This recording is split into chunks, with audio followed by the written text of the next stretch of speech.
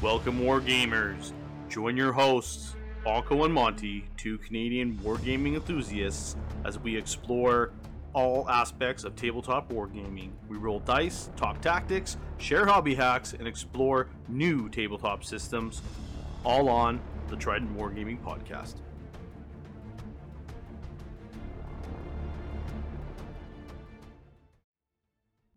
Hey everybody, welcome back to Trident Wargaming. It's Bonko and Monty coming at you with a bolt action episode. I know it probably sounds weird to hear my voice opening up for one of those. Today we have a really special trio of guests coming on board. We've got a triple threat from Warlord Games. We've got Jay, John, and Lorenzo that have taken time out of their day. They're running a big event there at Millennium Con to talk to us about events, gaming, bolt action, everything. So we'll jump right in with some chat with those guys. You guys are looking pretty dapper in your Warlord shirts, so everybody's gonna know my house. So I don't know. It's whatever. Yeah, that's fine. Can you put like a block, one of those like? I can put the sensor line over your eyes. Yeah, the sensor block over my face. Yeah. So you guys, pretty heavy into bolt action then, huh? Yeah, I am for sure. I dragged Bill with me too. Finally, and he's deep. Yeah, he's pulling me down with him slowly. It's been good though. I've got probably, I'll say maybe 12 games under my belt. With an American force, and I'm just starting to kind of look at the Germans as well now. So nice, yeah, it looks better. I typically, out of all the Warlord games, I dabble in all of them, but bolt action is definitely my A1. Bread and butter. I have every flavor of German. I just got fucking Italians now. Just purchased today. Yeah, I just purchased a bunch of Italians today, so that's my next army. I have some Russians and U.S., but yeah, my main forces, like I said, any flavor of Germans you can think of, I can put it on the table. Nice. That's awesome. Yeah, I started with Soviets, and then that happened. So, but mainly been playing Germans lately. Right now, just kind of a winter German force. Nice. So we've been doing. I had a Stalingrad campaign earlier in the year, which was pretty successful. Everybody had a great time with it, and it lasted a fair bit. So the community was super hyped for doing that kind of stuff. And of course, myself with doing a little bit of photoshopping and stuff, and bringing the maps and showing the territories being taken, and using the Stalingrad campaign book, the rules in the back there was great. So it helped a lot, and it was a fun time. So we definitely had a couple of key moments the last couple of games. I think Bill was one of our players to just keep us in the fight for one round, and just hanging on for dear life, yeah. Waiting for those reinforcements, right? So that's the beauty of bolt action. You know, everybody's got a bolt action story that everybody enjoys to listen to, because we all have that moment when that dice went or whatever, how it happened, and that's what's great about bolt action. Yeah, no, it's truly, for myself, definitely like number one game for me. Even though Bill's probably gonna gasp with the heresy, but yeah, for me, I got the bug too. Yeah, for me, it's just been like instantly fell in love with it, and it's still strong. So very, very happy playing it and teaching it, especially being the Sarge here at this local store as well. So it's been great, and then with Emiliano. Being able to work with him as well. And then obviously, first time I went to Vegas, I actually met Chi, and I'm glad I did. It was a great experience with him, and felt like a brother, right? Like just instantly just captured your kind of energy, and it was like this, Chi's awesome, right? He was awesome, right? So, yeah. So like just overall great experience. love the company, love the things you guys do, and all the stuff you post and stuff too. So, and Yeah, of course, it's a different community. I think it's a lot. I hate to use the word mature, but it seems like it's a more laid back, mature crowd. Even if we do have 17, 18-year-old, 14-year-olds playing in the tournament. I ran a tournament 2 years back, and my son was out helping me just on a visit, and I needed an extra player. And he jumped in, never playing a game of bolt action, and freaking loved it. Freaking actually did pretty decent with a Japanese army that somebody gave him. Oh, And then bolt action will actually bring out the best in some of the tournament crowd, if you like to say. well, we've all had the experience with another company with the same initials that I lose fingers when I talk about the tournaments we'd run in the past and had the problems. And I can flip that and say bolt action, and me and Jay and Eve Lorenzo, I have fingers left over on one hand of the times we had trouble in a bolt action tournament with players. It's just like Jay said, it's a completely different. Mature is maybe a good word, I don't know, but it is a different audience. nice. But yeah, I got the 30K bug too, so I'm right there with you. Who doesn't? I got some Blood Angels getting built up right now. So nice. Yeah, I noticed it. It's funny because I had a podcast with our guys in Calgary who are trying to start up events as well, and same mentality, like you guys just said, right? Like more of a mature crowd kind of thing, but the same mentality. It's all about having those games, rolling those dice, having that fun, and the thematic events and the memorable moments and all that stuff, right? And it's funny enough because they are doing an event in December, and I think more than half of the crew that's going there is actually our crew here from Edmonton. So we're going to go support there. It's the first time we're meeting up with them. So it's going to be great. And this is, they're 3 hours away from us. So driving down there, nice road trip, go down there, make some connections and get things rolling, and get to see some new players, play them, and some armies and some of the vets from our city, and just have a good time. So yeah, very excited for that. Definitely. And so the event in Vegas, is it more of is it an actual tournament, or is it more of like a thematic event? So my thing on the whole event is, well, number one is it's an actual tournament, and again, we have a different crowd. So when people you get the onesies and twosies that really try to meta the game, but the game is built so well that the worst troops can beat the best troops. It's just the way that the game, the flow of the game is. Right. So that's why whenever I do a tournament, I always try to make it as even a playing field as possible, with kind of limiting what people can take. Make sure everybody has the same advantage or disadvantage as far as scenarios go, and the way the lists are built. I've been to a tournament where I was playing Germans, and Germans, it's hard to squeeze dice out of them. They're kind of expensive, and I had my typical 11 dice Germans going up against a 26 dice partisan force. And that probably shouldn't happen. So it was luckily for me, I had a preparatory bombardment, so it kind of kept them at the wayside for a while, so I can maneuver and get some dice back. But we try to level it out. That's why we always kind of cap the dice, cap kind of what you could take, mainly a generic force, not really thematic, because there's some lists, and it's not that the thematic lists aren't good or good for tournament play. It's the slots are different from a generic force. You know, Right. your generic force, you can have your 1 LT, your 2 squads, and then you got 1, armor or 1 armored car or something, 1 sniper.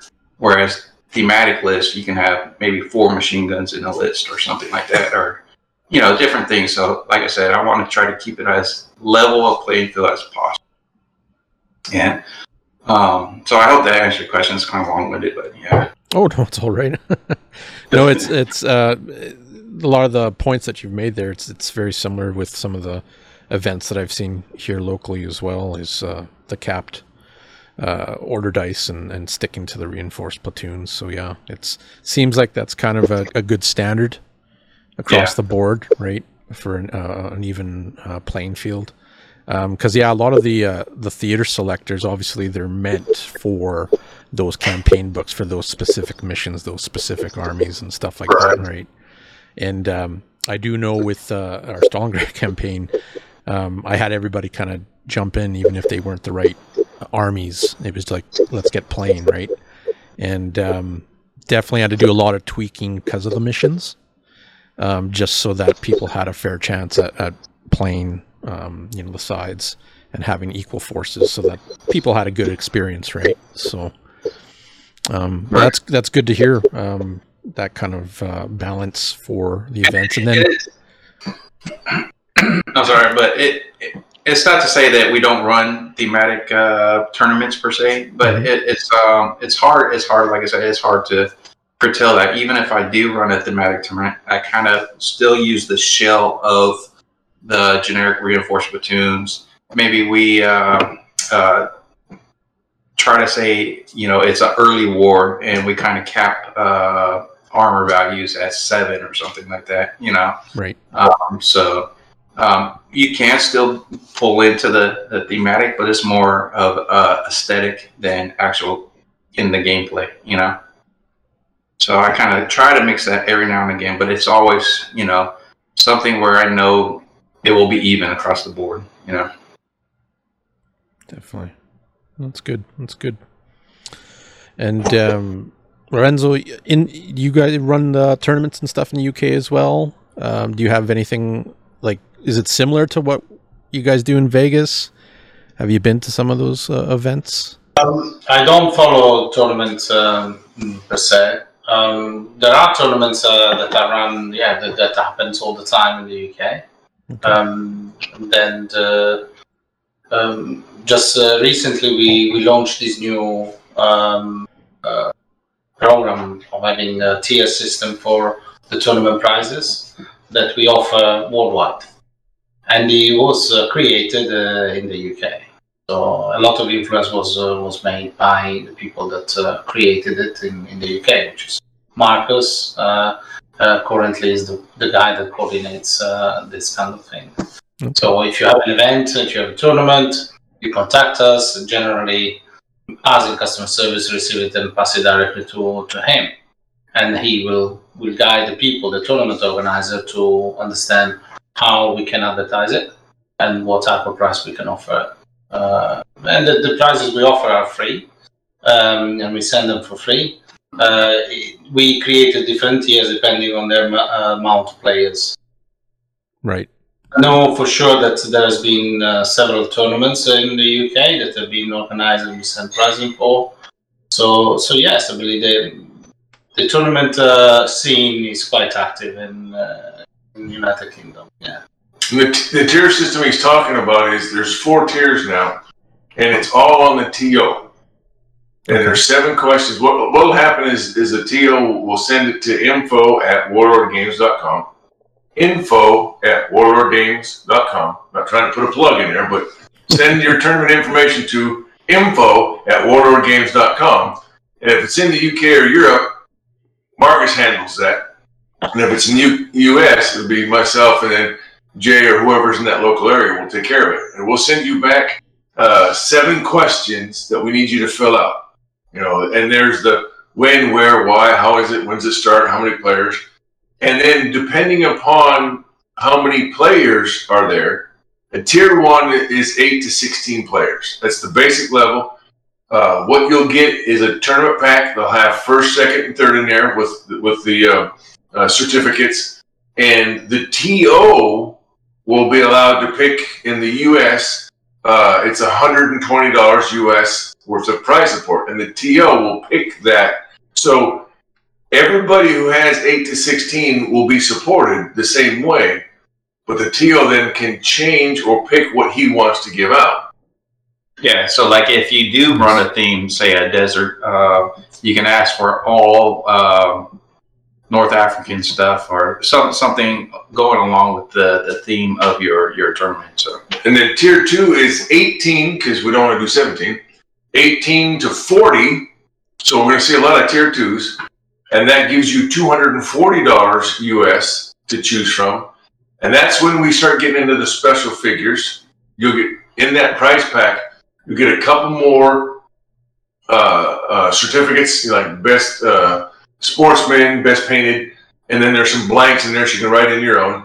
And then that's when you get the 3 special figures to give out. And this year, this season, we're doing the Koenig, the German sniper figure. And that's the only way you'll ever be able to get that figure is if you attend a tier 2 event. And then tier 3 is when it really breaks out. And you get some silver dice at the tier 2. It's 36 silver dice. So whoever attends, they'll get silver dice. Tier 3 is 40 to 80. Okay, so these are big events. And that's where the gold dice will come in. You get more of the special figure. And you get our armor penetrating steel plate dice, that bullet that's stuck in there. Oh, right. Yeah. It's commonly called something else that I don't know what the rating is of this channel, but it's a different rating type of name, nickname. But you can say it. It's affectionately known as the nipple. And there's a gold, silver, and bronze one. It's the mini ones. And you get $480 of support that the TO picks. And then the Granddaddy Mac Daddy is the tier 4. That's 80 plus. Oh, wow. And that's going to be like a national event. Yeah. And what's cool is it's $720 of prize support. It's more of the special figure. It's more of the gold dice. You get the big nipple. And the winner of the tournament has a say in a special figure made for his army that will release for a limited amount of time. So you win the tournament, you get to pick and make a figure that fits in your army, and that's for sale for a limited time. But that's our new tier system worldwide. So no matter where you go, and it's a World War II tier system. So Blood Red Skies, Cruel Seas, Victory at Sea, Bolt Action, all this works for that. And I think tier 3, you get some posters to put up for events and stuff. So you're going to see a lot of tier 2s. Rarely see a tier 3, and oh my God, here comes a tier 4, So, and that's like a national event we'll have. But because we've done that, everything is standardized, everything is the same. So when you go to a tournament, you know what to expect. And it's all on the TO now. So the TO gets to pick everything. That's what we're talking about. That's what Lorenzo was alluding to. Oh, that's pretty cool. Yeah, that's a great system. A really good way to set up or like running the events themselves. Do you guys, when it gets to that level, like the nationals and whatnot, do you guys advertise those events like on Warlord Games? Or? And that's where you answer those 7 questions. That's a great question. Thank you. Not only do you get all that prize support we talked about, your event, because you qualified by answering those 7 questions, Marcus or Craig or somebody at headquarters will then put it into our events page. Yeah. So you get the advertisement and if a guy's got a newsletter, that newsletter goes out to 70,000 plus people worldwide. So 70,000 people are going to find out about your event. It's listed on the event. They can go to the events page on play.warlord.com, play.warlord.com, and you'll see the events listed. Like MillenniumCon this weekend is listed on there, and they'll show all the different events. So this is a way that you can get your event listed and you get advertisement for your event. So it's really a kind of unique and fun system. And again, it's all on the TO. So the TO has to decide what he wants to do, how he wants to do it. And as long as you answer those 7 questions, you're in like Flint. Nice. That's pretty good. Yeah. Again, long answer to a short question. Sorry. Oh, that's no. excellent. That's more info, the better. That's for sure. That's good to hear. I'm gonna have to definitely dive into that and make sure I check those out. Well, and the other thing that's kind of cool is if you're going to do an event, all you TOs out there, and you think you might get 14 players, that's a tier 1. But if you can get 4 more guys, now you're a tier 2, and you get double the amount of money. So instead of 120, you get 240. So maybe you should try just a little bit harder to get 4 more dudes or dudettes to show up at your event, and now you're tier 2. Nice. Yeah, no, it's been a pretty good battle to keep players going here locally. I've had my hands full with running demos and whatnot in the last, I don't know, couple of months with new players and stuff.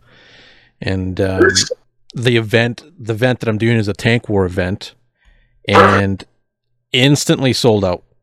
Like, oh yeah, instantly. I was just like, this is the second Tank War event I've done, and people are just jumping all over it, and it's going to be a great time. I'll have lots of pictures, and I'll send it to the hashtag, the World War Games and whatnot as well. Fantastic, yeah. So we've got 4 events this weekend at Millennium Con that were there. 3 tier 1s and a tier 2.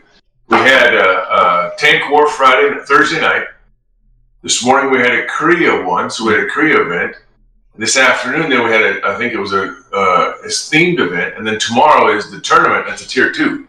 So there's 4 events this weekend at MillenniumCon, and so this tier system is a World War II, but it works for Korea. And when we get K-47 fixed and back online, that will qualify as well.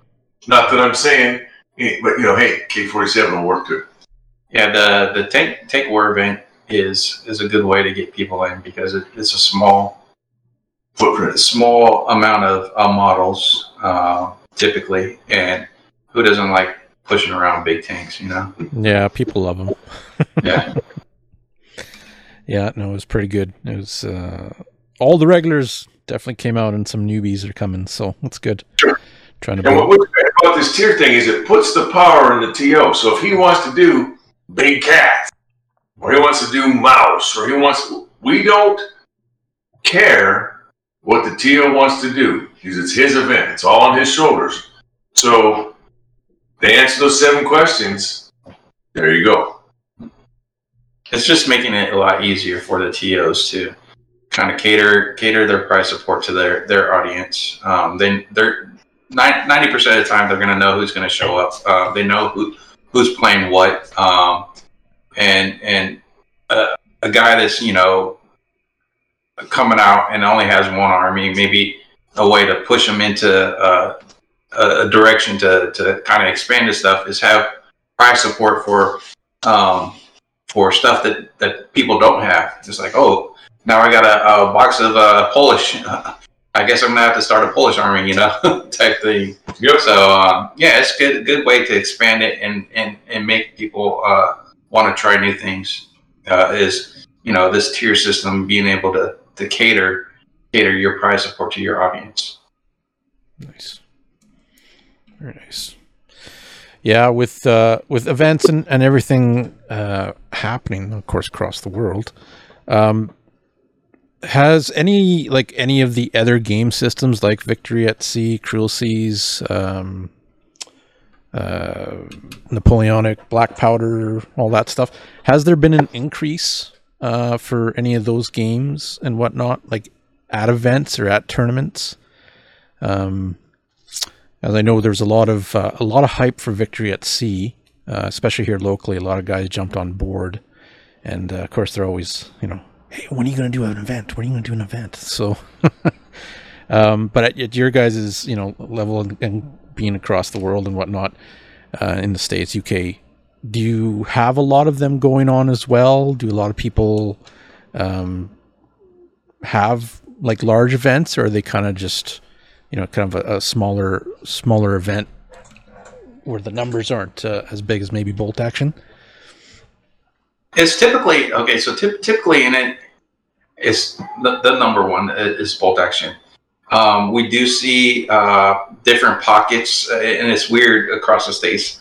Like over here is in Austin, Texas. It's BRS is really big, so there'll be a Blood Red Skies tournaments over here that are pretty big, and upstate, wherever, New York, Cruel Seas is big. It just kind of depends where the pocket is, but typically bolt action is the mainstay, and but you do have pockets here and there of big crowds for different game systems. It's just kind of weird like that, all over the states. And this is only like the second or third month the tier system has been put into place. So now that people are, and the word's getting out, and we thank you guys for helping us get this word out, is that now people know that they can do that, and they can pick their World War II game system, and they get that support. So, and what's amazing this year I have seen is the amount of new conventions and new events that are popping up all over like dandelions in the North America.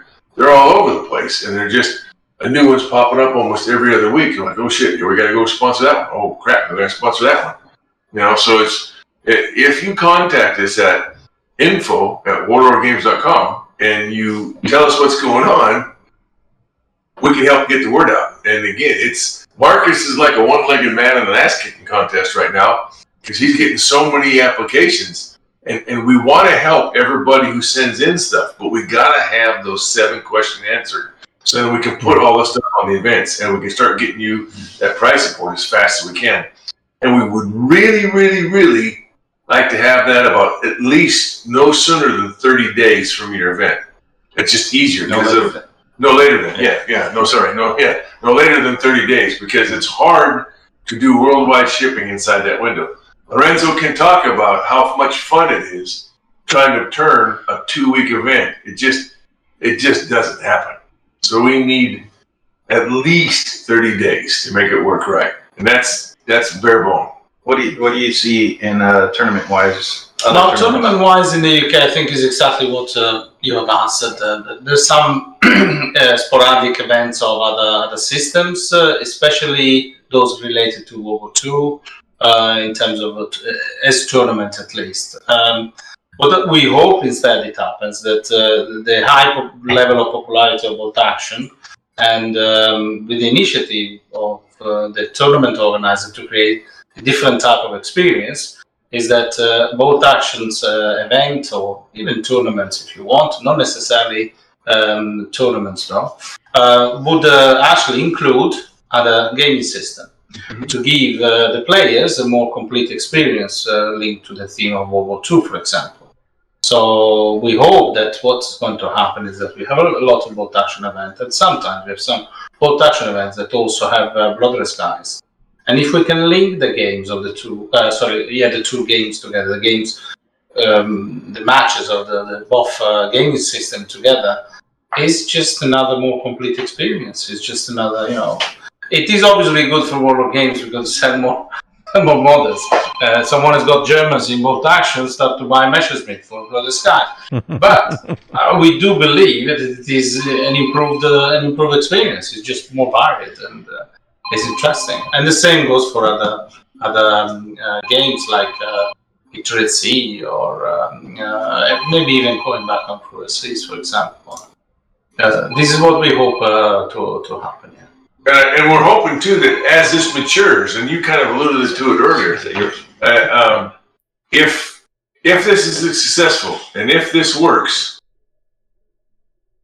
we could maybe put this to Black Powder, or we could put this to Hail Caesar or SPQR, or insert World War Game System here, because ultimately it's on the TO's shoulders. Right. So if he wants to do a Black Powder event, we can maybe support that Black Powder event, because it's no longer about points. It's no longer about as a narrative, as a competitive. It's about the TO wanting to put on an event. So as this tier system matures, and we can expand it to other of our game systems. I think we're at about 16 or 17 right now of different types. Right. we can do that. But right now it's World War II. And the more we can link that in, like Lorenzo was saying, if you can get a 1 or 2 tier event going with Blood Red Skies, Cruel Seas, like a combined arms weekend, to make that into an Ultimate War or Total War, that's 2 or 3 events that you can have as a TO getting all that support. And if you have a multiple event, like this weekend at MillenniumCon, don't say, well, if you have 12 people, 24 people, 12 people, 36, 40, we're up to a tier 3. No. Do a tier 1, a tier 1, a tier 1, a tier 2. Don't lump them as one. Keep them separate, because then we can advertise each one of those. Because when we tell the public, hey, there's a tank war, there's a Blood Red Skies, there's a Korea, there's a Bolt Action singles tournament. Now people say, I can do that event or that event. Instead of saying, there's a Bolt Action event, tier 3. No. Tell us what each one of those are, because then you'll get that support you need. Okay, cool. Kind of a combined arms event. Yeah. No, definitely. Yeah, one of my thoughts was to have a tournament where a team tournament. So you bring your 3-man team, you have 3 rounds, but in 3 different game systems. So one guy's playing Bolt Action while another guy's playing BRS, and another guy's playing Victory SEs. And then the second round, those guys swap to a different game, still keeping the same list, same armies, And then the third round, those guys swap to the game that they haven't played, so they get to play one of each game, all adding up to your points at the end of the event or tournament, however you want to call it, and deciding the winner of that, and having everybody play each event gives everybody, even if they're not good at something, gives everybody a taste of all the pie, A triathlon event. Yeah, exactly. That sounds awesome. And this is what's great about this tier is we don't really give a rat's ass what tournament system you're going to run. Marcus's always favorite was, if you're playing Bolt Action in the garage with your friend and you're using ping pong paddles to advance your guys across the board and you're having fun, then it's a fun game of Bolt Action. Yeah. At the end of the day, if you're playing our rule system or you're playing with our miniatures, it's a win. So again, this is a mind expander for the TO that he can pick and choose. As long as you answer those 7 questions, we can take care of you. Nice. Yeah, I know I've been looking and thinking about a lot of different type of events as well in the community, and besides just doing tournaments, first place, second place kind of thing, but I've been finding that with the community, having that story, having that theme for the event really drives the players to push that little extra bit into completing their armies, to getting stuff painted. Like I'm building Bacage right now, and I got so many of them right now. Don't even go there. Yeah. So, but it's to bring another experience to the table, right? To have some kind of different aspect to the table. And I've been finding that as we're playing these games, as we're going forward with events, I'm getting a lot better reception to these events when it's that style of gaming, right? Compared to first place, second place, winner kind of thing. A few months ago, actually, Jason, the other guy that was with us on our podcast here, our other guest, he invited me over to his place to play some Black Powder, but ACW. And we played on a 6-foot by 10-foot board with our armies across, but he had the whole table done up. Forests, fences, roads, houses, everything, 3D printed, all that stuff. And I'm just thinking, I could just imagine what your guys' events, like at Vegas and anywhere else that you guys do events at, and also, the other people in the world that do their events. Because I've seen some pictures of your guys' tables and whatnot.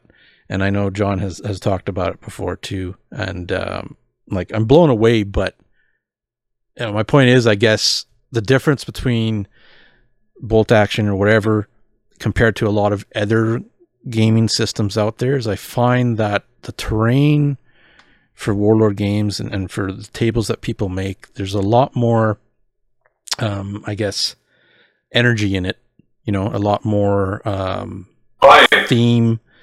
And I'm finding the players really, really, really get into the game at events for that, right? I remember we were playing an event. I wasn't even in the bolt action event, but I was kind of hosting it. And a couple of guys from another game system went by and said, wow, I want to play on these boards. It's like it's telling a story. Yeah. Yep. Right? It's that cinematic effect that Warlord games have. That you're in a movie, you're playing a game in a movie, and at the end of this game, you can talk about that movie. There's nothing better, and I'll say this to my dying days, there's nothing better than looking at a table with well-painted miniatures. They don't have to be, store level shop sitting on the shelf quality. I mean, I'm talking about a good tabletop ready painted army, a well laid out terrain. It's nothing better than playing on that. It's funny you say that because I was showing Lorenzo around my little hobby room, and it's a converted bedroom. And my closet is my terrain storage, and he was kind of like. I don't want to say amazed, but he was kind of taken back by the detail that you spent into every single bit. If your table looks like shit, you're gonna play like shit. That's how I always say. Yeah, exactly. If you have a nice table, if it's laid out well, if you have nice buildings, nice terrain, nice gosh, so get it out there. It makes the whole playing experience so much better. And that takes, when you have those tables at a tournament that look great and you can get into them, it takes the tournament aspect away from it. You're just playing a game. You're playing a great game on a great table with hopefully some great people and some great drinks. There's also something more personal that you can put on the table, something that is not really necessary, but gives some character to it. One of the comments that we received today to your table. Oh, thank you. Yeah, while we spend a lot of time into making a great table. I mean, the table you created for Korea with all the Korean village and the rice pads and so on is great. It's fantastic. But the comment that was given at the end was, and the animals that you put in there. The ducks, the geese, the cows, the sheep. Chickens, pigs, the dog, the horse, the cows. And suddenly the table just is alive. Yeah. Even without the models. And then the models become protagonists of an environment that exists, is real. Yeah. I have to say that this is something that we do also at John's house. John Stallard, the owner of the business, he organizes almost every other week. Thursday nights. On Thursday nights. And we usually play Black Powder or Pike and Shot. Sometimes we play other games, but most of the time is that. And he's got this huge table. He's got something like, I think it's 8 or 10 by 4, or right. by even bigger, by 6. And what is always on his table, there's always some sheep. There's always some farmer that is trying to put the sheep, take the sheep and put them into the pen. And there's always some little cart with stuff in it. And even if, when you play Black Powder, we have to move the unit, we put it aside, we move it. Of course, we can create rules for that as well. It makes it funnier. But most of the time, if we want to have a quick game, we ignore it. Still, your eye does not ignore it. Yeah. The level of involvement you have and inspiration you have into playing and looking at the table like that is unique, and you want to have that too. So even in the little piece of terrain you do, if you make it special, if you make it unique, it will attract the eye. Even the person that does not really see it will still see it. It's part of what makes it more real. It's all worth that extra effort you put in there, and it's just It's not quite whimsical, but it's fun to put in there. And as Lorenzo's alluding to, we like to have fun with our games because you're spending 2 to 4 hours having fun with our games, and we like to put the fun in there. Here's a quiz for you two guys. What's the production code number for our box of Barnyard Animals? You know it. Everybody knows it. What's the product code number for our Barnyard Animals? No, actually, No peek. I have one, and I don't know. Actually, I don't know. So at the end of this event, go over and find that box, look at the production code, and you're going to see the production code is EIEI. EIO. Yeah. That's right. That's a good one. Yeah. No, it's good. It's funny. Go ahead. You know, let's have fun with our games. Almost every Warlord games rule set says in there somewhere in the first or second or third paragraph, it's either verbatim or it's alluded to, hey, thanks for buying our game. Go have fun doing whatever the hell you want. Yeah. And it's about getting together with friends or people you haven't met to become your friends after that in the tournament. That is great about this game system. All our stuff is designed to be played in 2 to 4 hours. All our stuff is designed to be played quick and fast. It's historically themed or influenced, but not so much historically accurate. Because there's game sets out there that you can play if you want that level of rivet count or Prussian blue. I mean, but our games are designed to be fast and fun, and you do it again. So That's true. That's true. Yeah, and like most part, the guys in the community here, they're very much like that, right? Like they're laughing all the time when they're rolling their dice, you know. Like, well, what game system did you play that when you're playing an opponent in a tournament, and the opponent says, "Oh wait, if you do this, you might get more points," or if you do this, you might kill that unit. And it happens on almost every bolt action or Blood Red Skies tournament I watch. It's your opponent that's helping them beat himself, right? Yeah. Or there is some, there's always going to be some, hey, I'm going to go, kick your ass. But there's also a lot of fun involved in getting your ass kicked. I mean, at the end of the day, if your dice go cold, there's nothing you can do, but you have fun doing it, Yep. And it's great that you mentioned that is because I know like Bill like you said, he got like maybe 12 games underneath his belt, but he's been a GW kid forever. So when he jumped in the bolt action and he started playing games and he was in our campaign, the Stalingrad campaign and whatnot, he really caught the attention of his opponents because of just the way he plays his army and just different kind of tactics. And Bill, you played Devon, and she had like a hard time against you because she didn't know really what to do against you, right?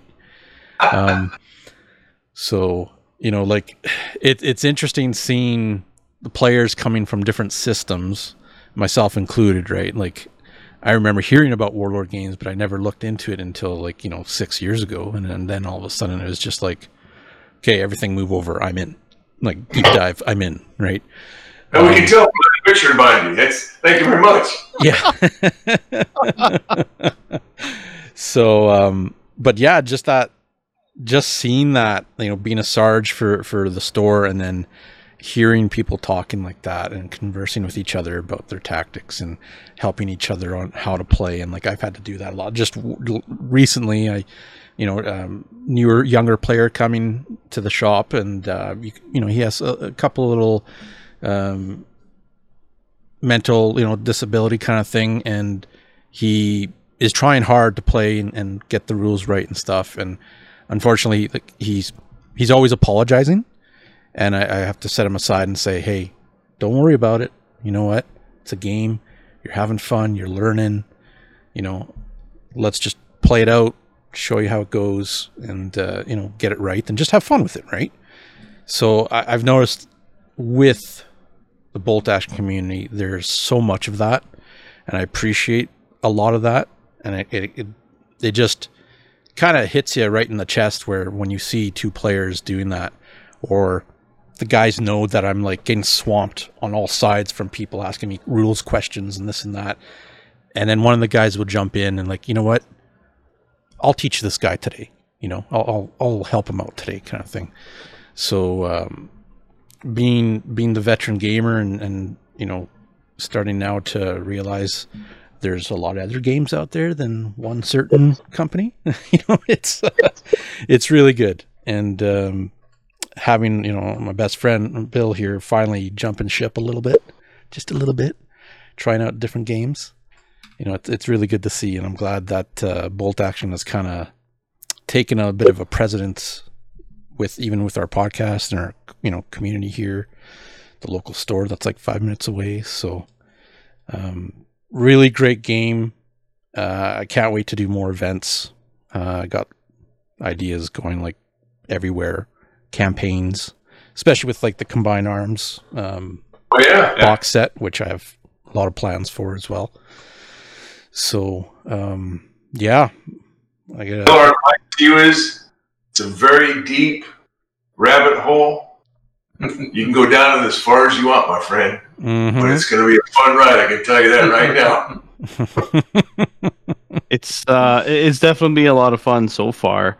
I play my Americans aggressively, I guess is the best way to say it. I've been enjoying that play style with that army. Especially like early on, just asking a lot of questions about, you know, how the game works and everything like that, trying to build up in my mind how I want to make a list and focus on a certain era. Like 1943 was kind of my era or year I honed in on, looked up technology and what, you know, the American forces had at the time, tried to actually buy and like make models towards that, and start to kind of play around with some of the theater selectors in that era as well. It's been a lot of fun dialing down to the immersion for the World War II setting. I think there's a certain level of granularity that you get when you start adding on all these, you know, oh, this is my Charlie company, I'm rolling in here, these are my squads, you know, just you really get to kind of put a very cool spin on your own army. You own it essentially, right? So that's kind of the nice thing about it. And that's the great thing. So getting into Bolt Action, you can get as you can skim the top, or you can do exactly what you said. You can drill down into that company and that squad, that platoon.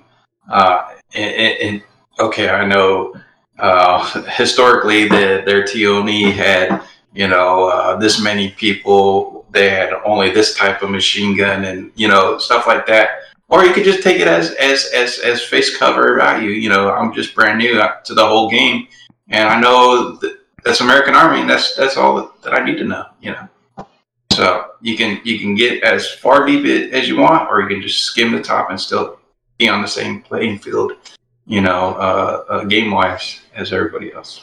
Watch Band of Brothers. Yeah. Yeah. Yeah. No, but to drive. That's probably like every 2 weeks. I'll try to look into that. Maybe even The Longest Day, but that is in black and white.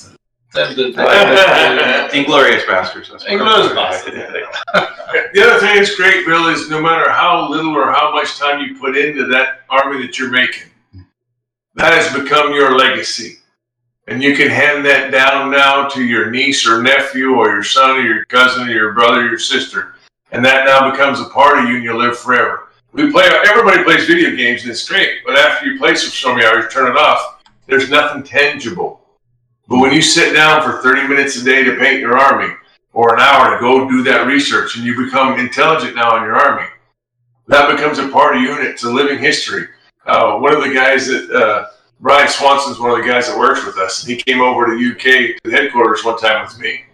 He talked to Pete Healy, who's one of our spinners, and Pete took him down and helped him spin a U.S. Army command for his son. So now Brian's son has a U.S. Army command that his dad spun at headquarters. That's going to be with his son. That is a thing that he can pass on for whatever. I mean, that's all you want, and that's what Bolt Action can do. All that love and energy and blood, sweat, and tears. and especially if you have a sharp X-Acto knife, be careful with those. You can leave that for your predecessors. And that's the beauty of this wargaming hobby, is it's going to live forever.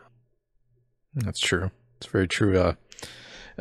Jason, he got his son into playing the games, Blood Red Skies and Bolt Action, and I had the opportunity to actually play against his son in Bolt Action.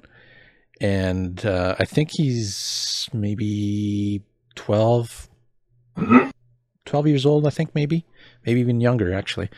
And he's retained so much of the rule book. He knows what he's doing. You know, he's got the tactics set in his head, right? And moving these units. But the thing that amazed me was Jason had bought an American army, an airborne army that was already painted, really nicely painted. And he said, well, this is going to be for my son. This is for him to play with and stuff, right? And then his son wanted to get a box set or something like that. And he wanted to start his own army, but he wanted to do the airborne. And he goes to his dad, Dad, I want to paint my own army. And he said that, and I was just like, man, that's a war game right there. That's a hobbyist right there. Right? That's a hobbyist right there. And then he goes to tell me that he's playing Blood Red Skies with him as well. And they have a campaign going and this and that. And I'm like, that's awesome. So anytime I go over to Jason's place to play a game, he'll come scooching downstairs. So who's winning? You know, asking who's winning? You know, Dad, are you losing again? You know, like, but he can see on the board and he can make the difference of what units. And it doesn't matter what army it is, but he can kind of tell, okay, that's an infantry unit. That's a mortar team, you know, and I'm just blown away. But I think that's so great for that generation to really dive into that, right? And then on top of that, Bill has a few minions of his own, and sometimes they can be quite chaotic, but they love to paint miniatures. There it is. I said you got to build your painters. So Yeah. you know, he's got his middle son Billy. He's a bit of an orc. So he loves to smash things and paint things, and he just loves the orc kind of thing. But I can see as they're getting older and they love to spend time with Dad, right? I can see them picking up the dice and getting ready to roll and play. And even when me and Bill would play a few times, we'd play some other games, whatever, and having the dice box, and they come over and that's all they want to do is they just want to roll dice, right? Yeah. So it's great because I find a lot of times in the shops, you don't see the younger crowd come out. They're not coming out to play these games like, I don't know, 15 years ago. I used to see sometimes, you know, at a Games Workshop store in the mall, you would have some kids in there. But you don't see it too often anymore.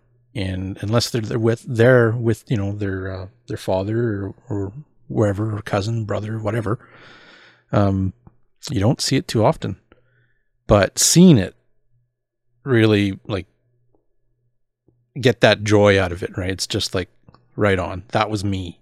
And I wish I had that back when I got into it earlier. It would have been nicer to get into it, right? But that's the great thing with these games, and especially with even the price point of just entering, like, the box sets, the main army sets are so affordable that anybody can jump in and they got their army and they can just go and play right away and add on as they go, right?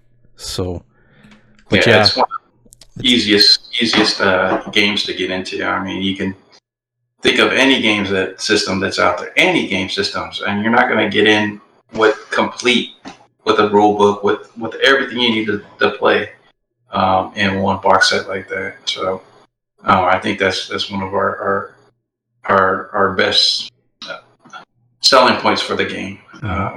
You know, it's so easy to jump right in and get started. And lots of choice, like lots of choice, huge amount of choice. Even in that one, like you said, one army, U.S. Army set. you can go so many different ways with that, as far as what kind of U.S. Army you build out of it, And if you keep it, I don't want to say generic, but you add, you tack on or you slap on a Walker and some Paragon troops, now you got a K-47 Army. Mm. You slap on a Patton tank and maybe now you got a Korean Army. So that U.S. Army can be used in 3 different genres of our systems. Out of that one box set. Out of that one box set. That's true. Yeah, I've tried K-47 a couple times. It's a little different, but has its own perks to it. And of course, now I'm sure K-47 will have a little bit of a revamp or something, and I'm assuming probably new minis will come out or something like that. So excited to see that. Excited to see some weird war happening, and I know a couple of the boys in the community are pretty hyped for that. So that'll be good times, and like you said, just a couple add-ons, and next thing you know it, you got an army for that game too. So you can have your big Tesla cannons or something like that. And Bill can had more firepower to his Americans. That's right. So well, that's good. It's good. It's always an evolving game. I gotta admit, I've done a couple of unboxings of some of the box sets, and just looking at the miniatures, and just I can tell which some are like the earlier kits that were made in plastic, and a lot of the newer kits, like they're getting better and better, and just the way they're built. And I keep expressing it in my unboxing videos to people who are looking into it. Like, these are really, really nicely built. The guns are now, attached with the arms kind of thing. And all these new kits that come out, I'm finding they're just better and better and better, and appreciative of it. Because, like, being in every other miniature game, like, you get a taste for miniatures in general, right? And you can tell where, okay, I've been spoiled with this, and then I'm going back to this with a little bit of pewter, a little bit of resin, but I still love it because it's miniatures, it's my hobby, it's having fun, right? But any new player that comes in, like that I talk to, they're always, question is, what should I get? What do I need? What kits? Blah, blah, blah, blah. And the beauty thing is you have like 3 different starter sets now with 3 different armies. And it's great because now I can just point to these, like, what do you want to play? What are you interested in? Blah, blah, blah, blah, blah. So props to you guys for that. Like, that's awesome. Add more to my wall. That's right. And there's a beauty in, for example, the Blood Red Skies system that we have. We have a Battle of Midway, all right? And if you don't necessarily want to do Pacific, what you could do is you grab, and I got this from Doug Glover, the guys over at Lead Pursuit, is go buy Airstrike. That got the rules. It's got all the counters you need. Pick up the Ops deck, which is all the basic cards plus some ones that you don't get in the box set. And then you pick a squadron of your choice. ME-109s and Yaks. Bang, now you got an Eastern front starter. You pick up Mustangs and 109s. Bang, now you got a Western. You pick up some Spitfires and some 109s. Bang, Battle of Britain. You go for some 109s and some maybe P40s, paint them up tan, bang, now you got a Mediterranean. So you can create your own starter set for Blood Red Skies by an Airfix, Airstrike box. Hey, I slipped into my Big Red Skies once in a second there for a minute, sorry. You can buy your Airstrike, you buy your Ops deck, and you buy your 2 boxes of whatever squadron you're on. There's my, there you go, baby. And bang, you got your Blood Red Sky starter on whatever theater you want. Beautiful. Yeah, for sure. And I love, that's another thing that I love about the games is you could technically do different scales with the armies and the games, yeah. Right? I mean, Black Powder is an example with ACW and Napoleonic, and my buddy was like, I really don't want to do another 28mm army. I'd rather do like an epic scale. I go, well, shit. what do you want to play? French or British? What do you want to play? Like. Well, you throw in Black Seas. Mm-hmm. Now you can do that almost a campaign type with Black Powder. Black Powder. Yeah. Because we've all been trained on that other company that shares the same initials that we have of that epic scale, that 28. There was the BFG, there was the Inquisitor, there was the 40K, and then there was the Epic. So you could do Air, Land, Sea all in one game. We have that same idea concept, the Blood Skies or the Cruel Seas or the Black Seas, Victory Sea. Yeah, you can do that combined arm tank. It's all up to the TL. Yeah, no, that's a great way to do it, especially like starting to really go into just starting to look at the Black Powder book, right? Like I've had a couple games or a couple of the other gents in the group. They really play a lot of it, and they said, "Yeah, come on out. We'll show you a demo of it. And we'll get you going on it." And the amount of hooting and hollering and challenging the other general, to a combat and stuff like that, a lot of fun, right? And even just the way the game plays and how you command your units.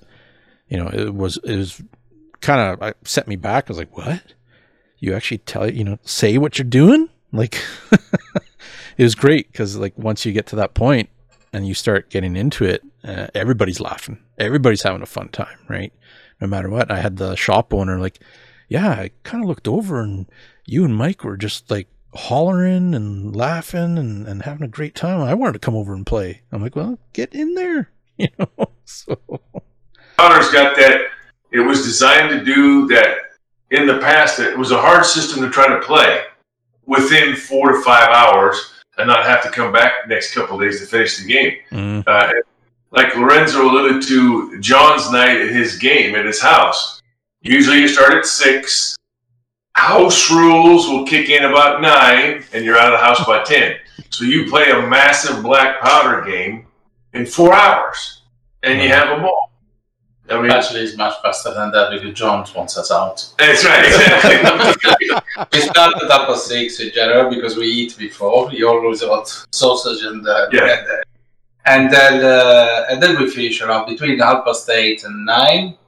And it was 2.5 hours games for a game with how many models? Yeah. So probably 400 models per side, maybe more. Oh wow. Obviously, we play very fast. We know the rules. We do it very simple. We make it fun, and we stop only when there is something that requires some laugh and to point out some stupid rolls or fubas. But yeah, we got very, very adept at making it very, very fast. Well, but it's fun. It's a lot of fun because you don't get to the point where your tiredness start to interfere with your sense of fun. So it's important that it's so fast for us. Nice. Like that one time in September, we had that game at John's house. We started it at 6 and we were done at 7. We played a Black Powder game in an hour, and we couldn't believe it was. That was also some roll of dice. The dice was horrible. Pre-orders with Black Powder, blown charges. So those things happen. That's awesome. Yeah. Well, I think that's probably all the time we got for the episode. All your questions. But and plenty more is awesome. Great having you guys as always. Always excited to talk shop and bolt action, all gaming in general. So. And if there's something we forgot or didn't catch, you know how to get a hold of Jamie or Lorenzo. So, just send us an email or give us a ring. You betcha. Definitely. It was awesome to have you guys on. Thanks again for coming. Just listening about everything you have going on, especially as the company, very homegrown, kind of down to earth. And I really like that whole tier system. I think that's honestly fantastic. I don't really think many other companies are doing that specific thing. Like that's quite a niche. deal. So again, props to you guys for that. That's a great idea. I think that's going to help quite a bit. So Definitely. yeah, excellent. Thanks again for coming on, guys. Much appreciated. Fun. Thank you. Thank you. Thanks a lot, guys. Okay. Good Take care. night. Catch you later. All right. Let us know if you need anything. Trident Wargaming. Build it, paint it, play it.